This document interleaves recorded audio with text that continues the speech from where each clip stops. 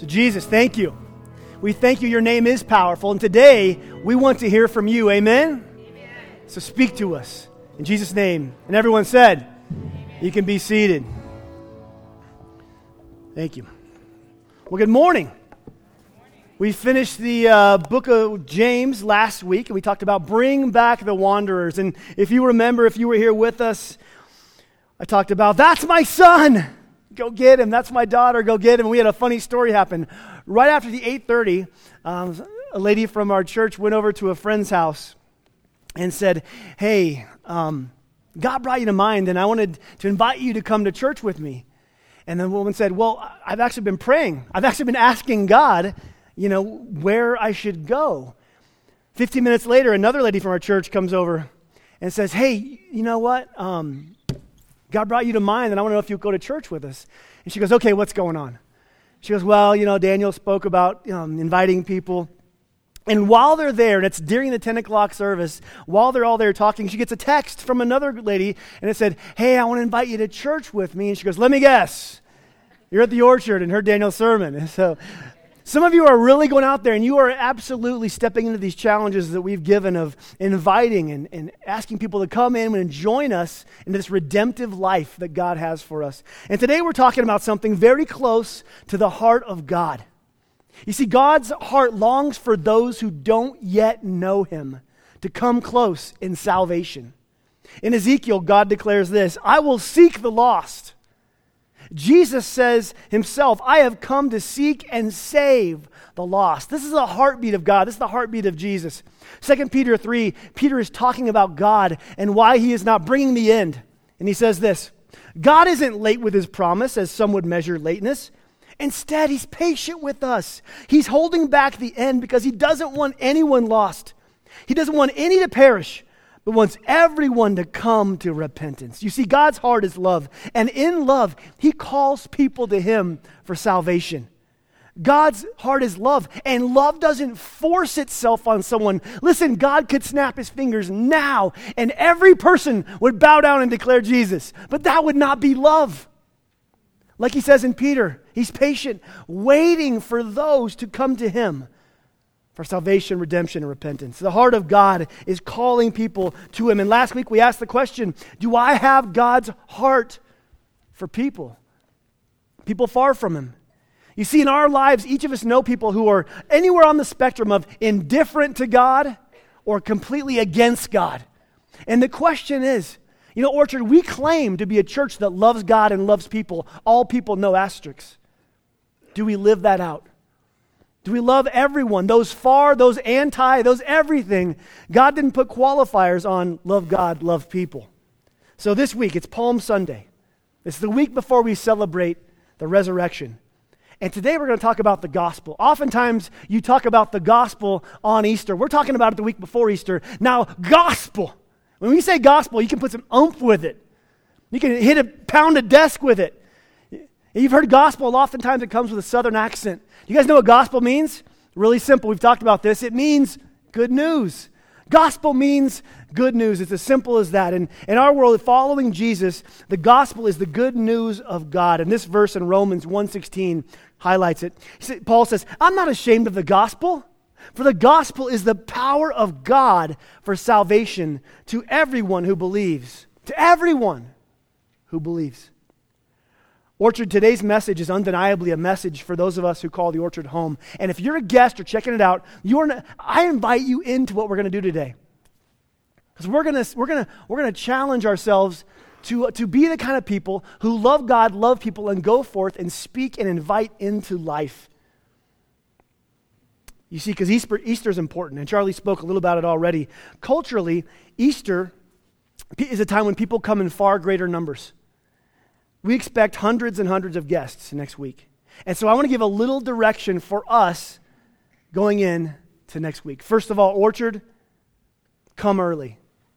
Now, guests don't arrive 5 to 10 minutes late, stumble in and get their coffee bleary-eyed like a lot of you. Well, not you, I'm sure it's the 8:30 service. You guys are always on time. None of you are walking in late with a coffee, because here's what's going to happen. Next week, they're going to get here on time, and the lights are going to be dim, and you're going to be looking around, and it's going to be chaos in here. So we would ask, first of all, that next week you come early. We would ask, second of all, that you park far. For those of you who are able to walk and don't mind a little bit of a walk, let's leave the closest spots for those who need them and for our guests. Come early, park far. And finally, Orchard, say hi. You know, we are who we are. We're a fun church. We say it's all relational. And it's all relational in here too. And so when you're here, say hi. Be welcoming. Come early, park far, say hi. And listen, we are expecting this 10 o'clock service to be packed with a lot of guests. And so we're going to ask something. If the Orchard is a place that you call home, it's a place that you often come, we're going to ask that you, for 1 week, I know, would come to the 8:30 service. Some of you are like, nope. 8:30 what, on a Sunday? Now, you don't have to. I get it. And a lot of you families are like, it's like launching a shuttle to get my family out of the house. Listen, we would rather you show up at 10 a.m. with smiles than at 8:30 a.m. with like tears and scars and blood. So, we understand these things, but for those of you able, we're going to ask you to step into this challenge to make room for people in our communities who will be here next week. Bottom line, next week it's all hands on deck. Easter's important. It's the time of year when God can capture somebody. Just last year during Easter, a year ago this next week, we had a gentleman who came to his first service here at the Orchard, and he was captured by the Spirit and the music and the message, and he kept coming. And then he invited his spouse, and then eventually he brought his daughters and his sons and his family, and now they're a part of our family. And they're on this road, this path of redemption, this journey. And so you never know what God's going to do. And so next week is a big week for us, and it's a big week for all of us.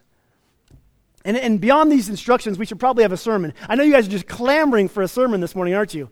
All right, Daniel, we get it, but please, preach to me. Preach to me. Okay. Well, just let me start with some facts about Easter, okay? Easter is what our culture calls it, but it's actually a Hebrew holiday for Passover. And Passover was celebrated for centuries, sacrificing the Passover lamb. And Jesus, on the Passover, was crucified at 9 a.m., and he died that afternoon on Friday at 3 p.m. We know that from the scriptures.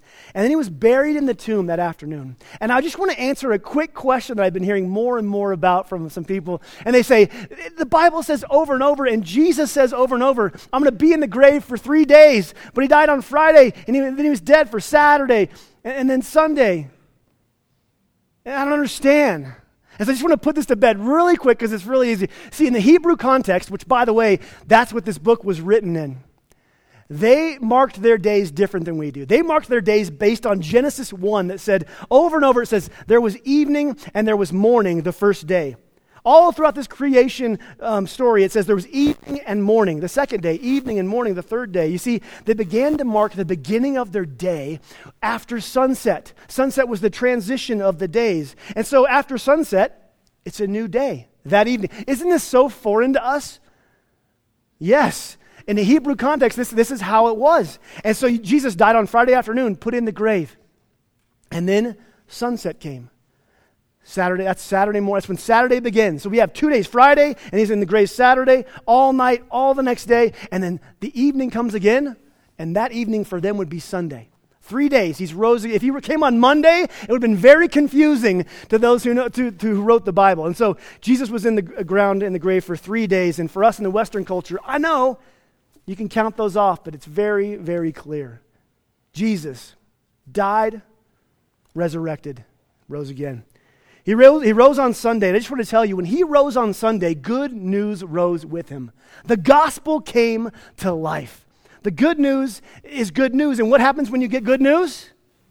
Do you want to bottle it up, and you want to share it? You want to tell people. And the good news of Jesus is actually, if we're honest, it's the greatest news. You see, the gospel offers us what we could never, ever earn on our own. The gospel forgives us in a way that we can never be washed and cleansed on our own. The gospel redeems us in a way and inside, and in a way we can never be restored and redeemed without God. The gospel saves our soul in a way we never could on our own, and the gospel calls us to an eternal home that we could never attain by our own power. The gospel of God is great news. And some of us need to be reminded. Because you see, we went from death to life. And we forget that the gospel is good news because we get so familiar with it. Yeah, Jesus came at Christmas as a baby and he died here. And when we get it, it becomes marginal news. But the gospel is the greatest news on the earth.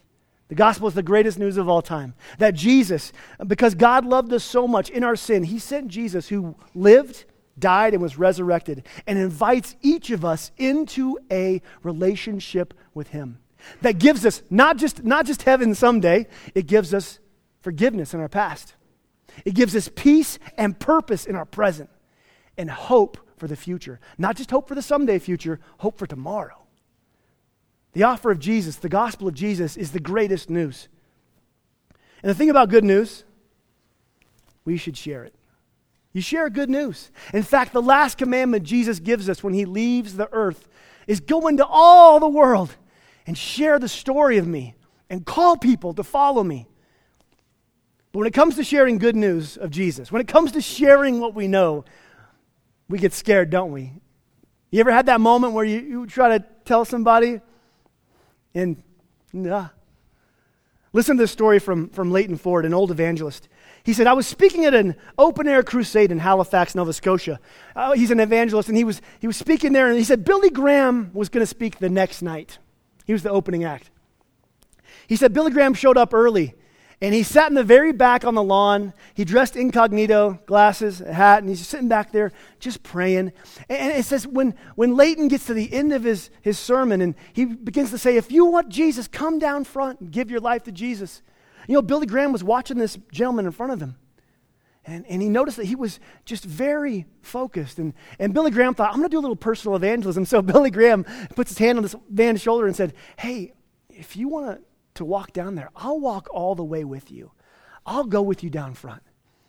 And the man looks back at Billy Graham, says, nah, I'm going to wait for tomorrow when the big gun comes out.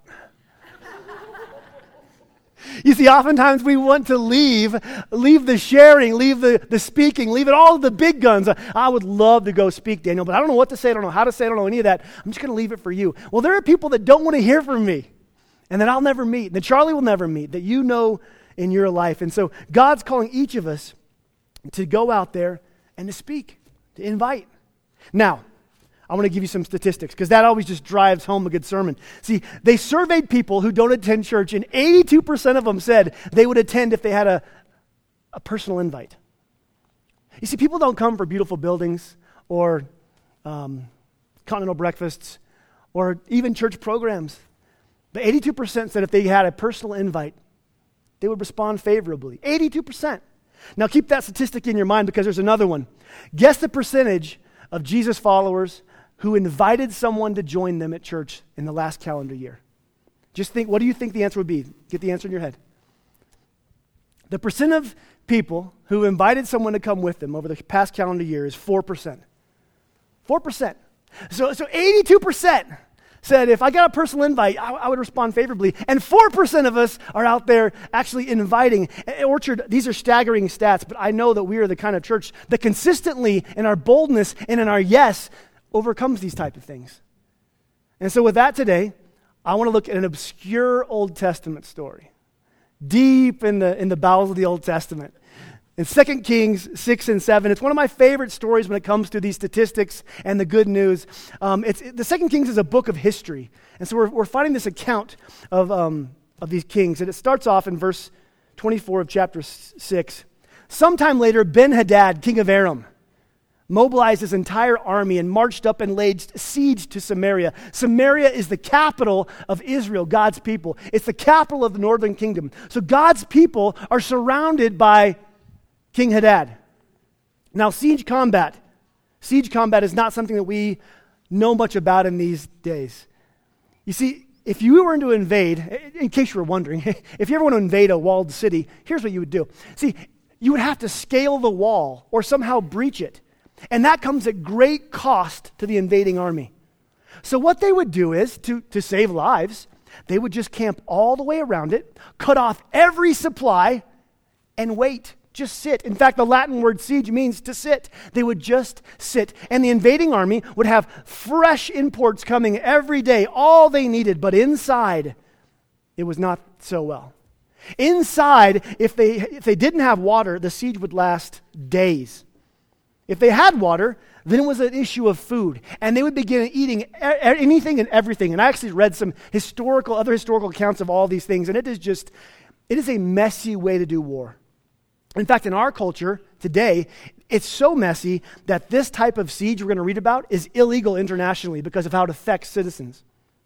The king of Aram attacked the northern kingdom of Israel and laid siege, surrounds it, cut off the food, cut off the essentials. The next verse says, there's a great famine in the city, and the siege lasted so long, a donkey's head sold for 80 shekels of silver.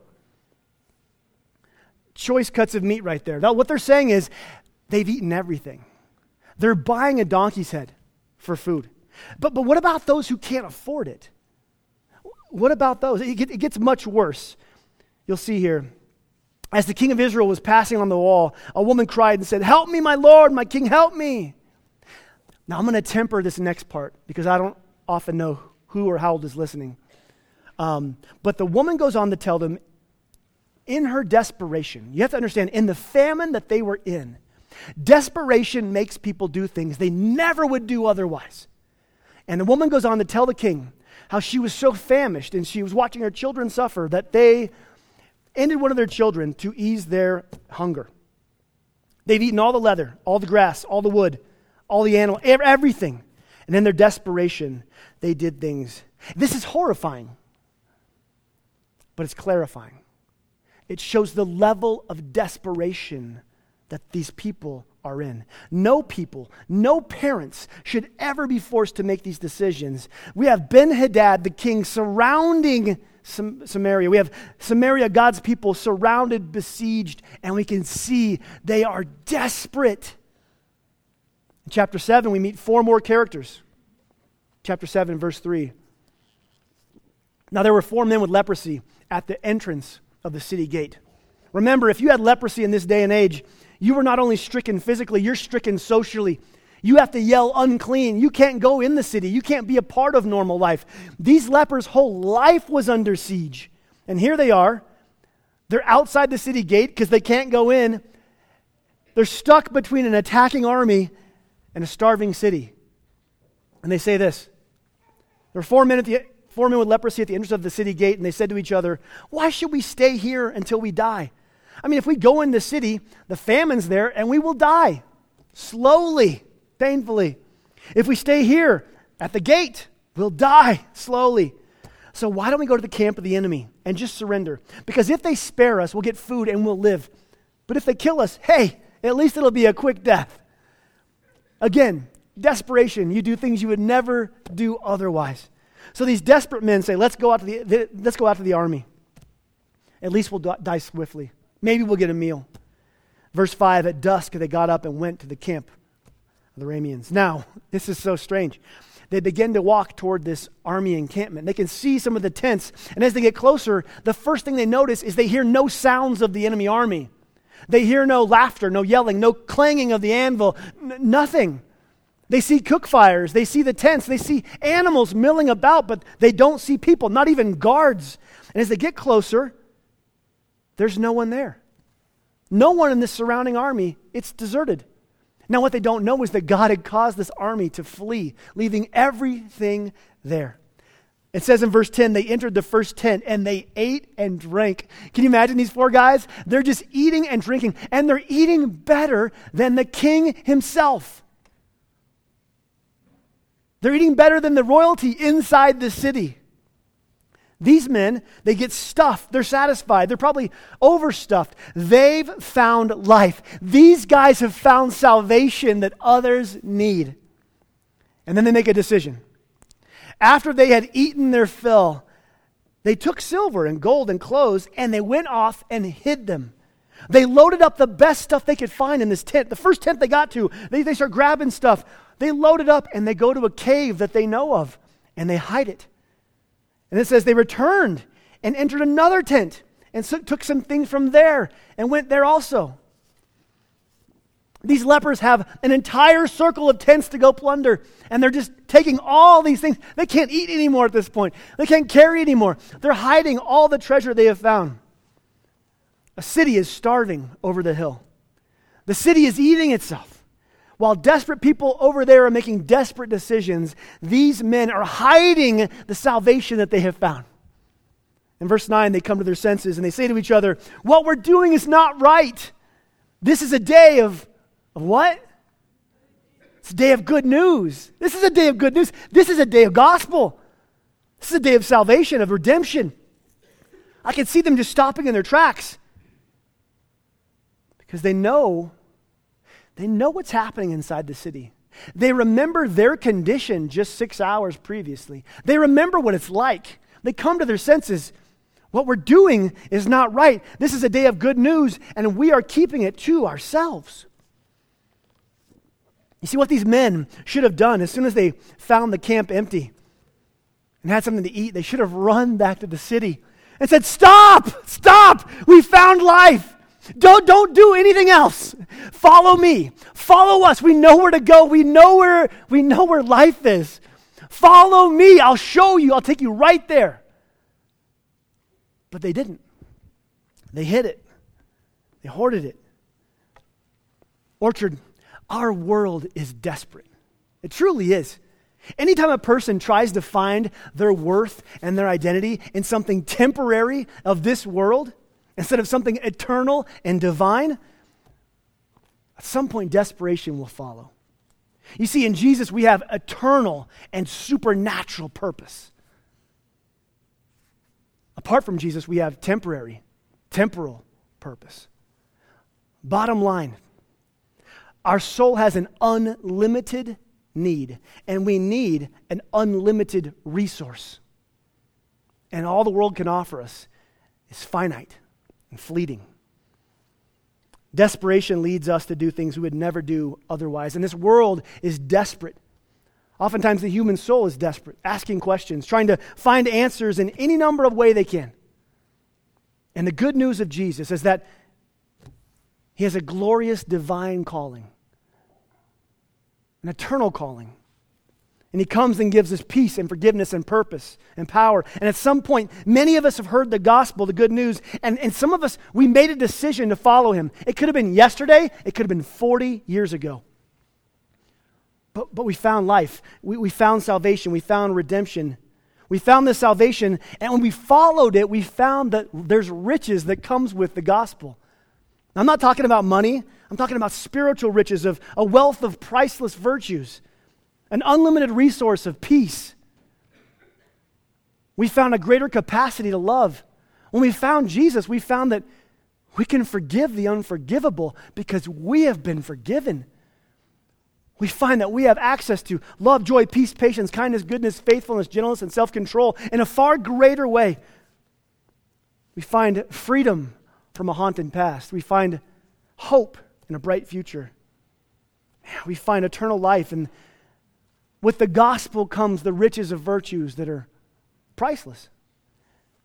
And what did many of us do with this? Me included?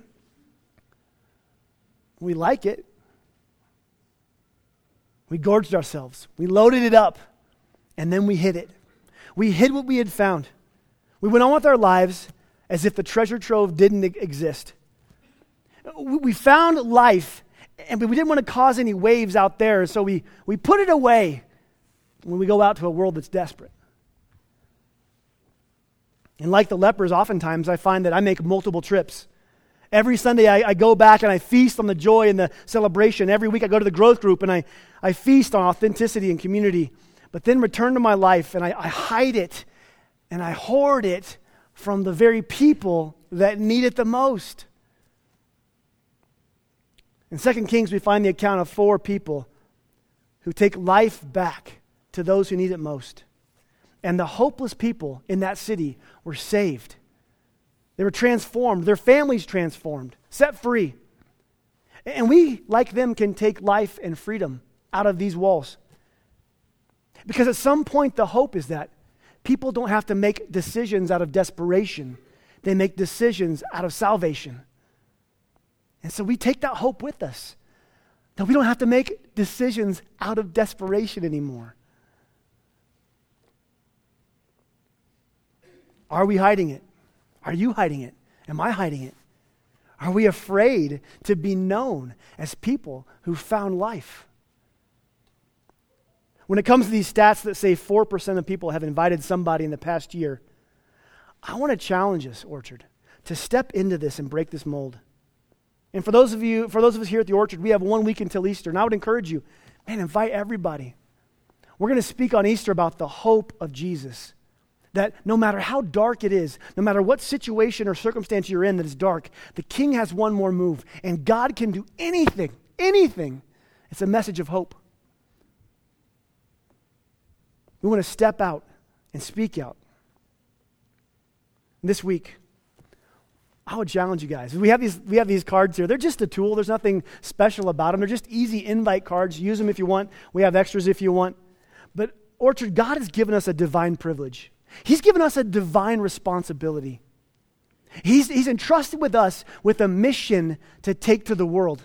He's entrusted with us. We've found something of great worth. It's called good news for a reason, that we would take this good news. We claim to be a people who love God and love people.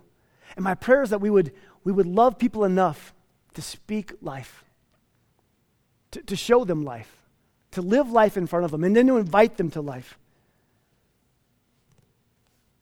Listen to Paul's words as I finish this.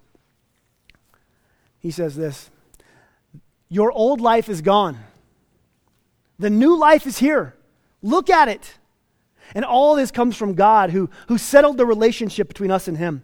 And then He calls us to settle our relationships with each other.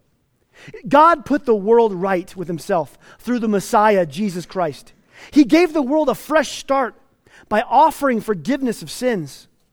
And God has given us the task of telling everyone what He's doing, bringing redemption. We are Christ's representatives, and God uses us to tell people to drop their differences and enter into God's ways of making things right. We are speaking for Christ Himself. Orchard, my prayer is this, that we would have a heart for those. We'd be bold. And we would just say, come with me. Just come with me. Come, I want to invite you. As we go into communion and the symbols of Jesus' body and Jesus' blood, if you're new to the Orchard, we don't have any class you have to take communion. Jesus Himself said in Scripture, you can do this in remembrance of me. So that qualifies you if you would like to do this. But as you maybe come and grab this and sit down, I want you to remember that we are a week from Easter. Jesus was crucified. His body split. Hung on the tree. Motivated by love for people far from Him. And that was you. And that we should be motivated by love just the same way He is, because it came at a great cost to Him. So Orchard, as you get the symbols of redemption and sit down and pray and thank Jesus for all He's done, thank Him for the redemption that you've found. Thank Him for the salvation you found. And let's begin to pray that God would move mightily. Listen, this is not about having a big service or a big church. This is about having a big God who wants all people, everybody. Let's pray. Jesus, thank you so much for your sacrifice. I pray you would help us to be a courageous church. Jesus, I pray that you would bring to mind right now those of us, we have people in our lives that truly need you. Father, bless the Orchard. May we be people who say yes. Hear our prayers. In Jesus' name, amen.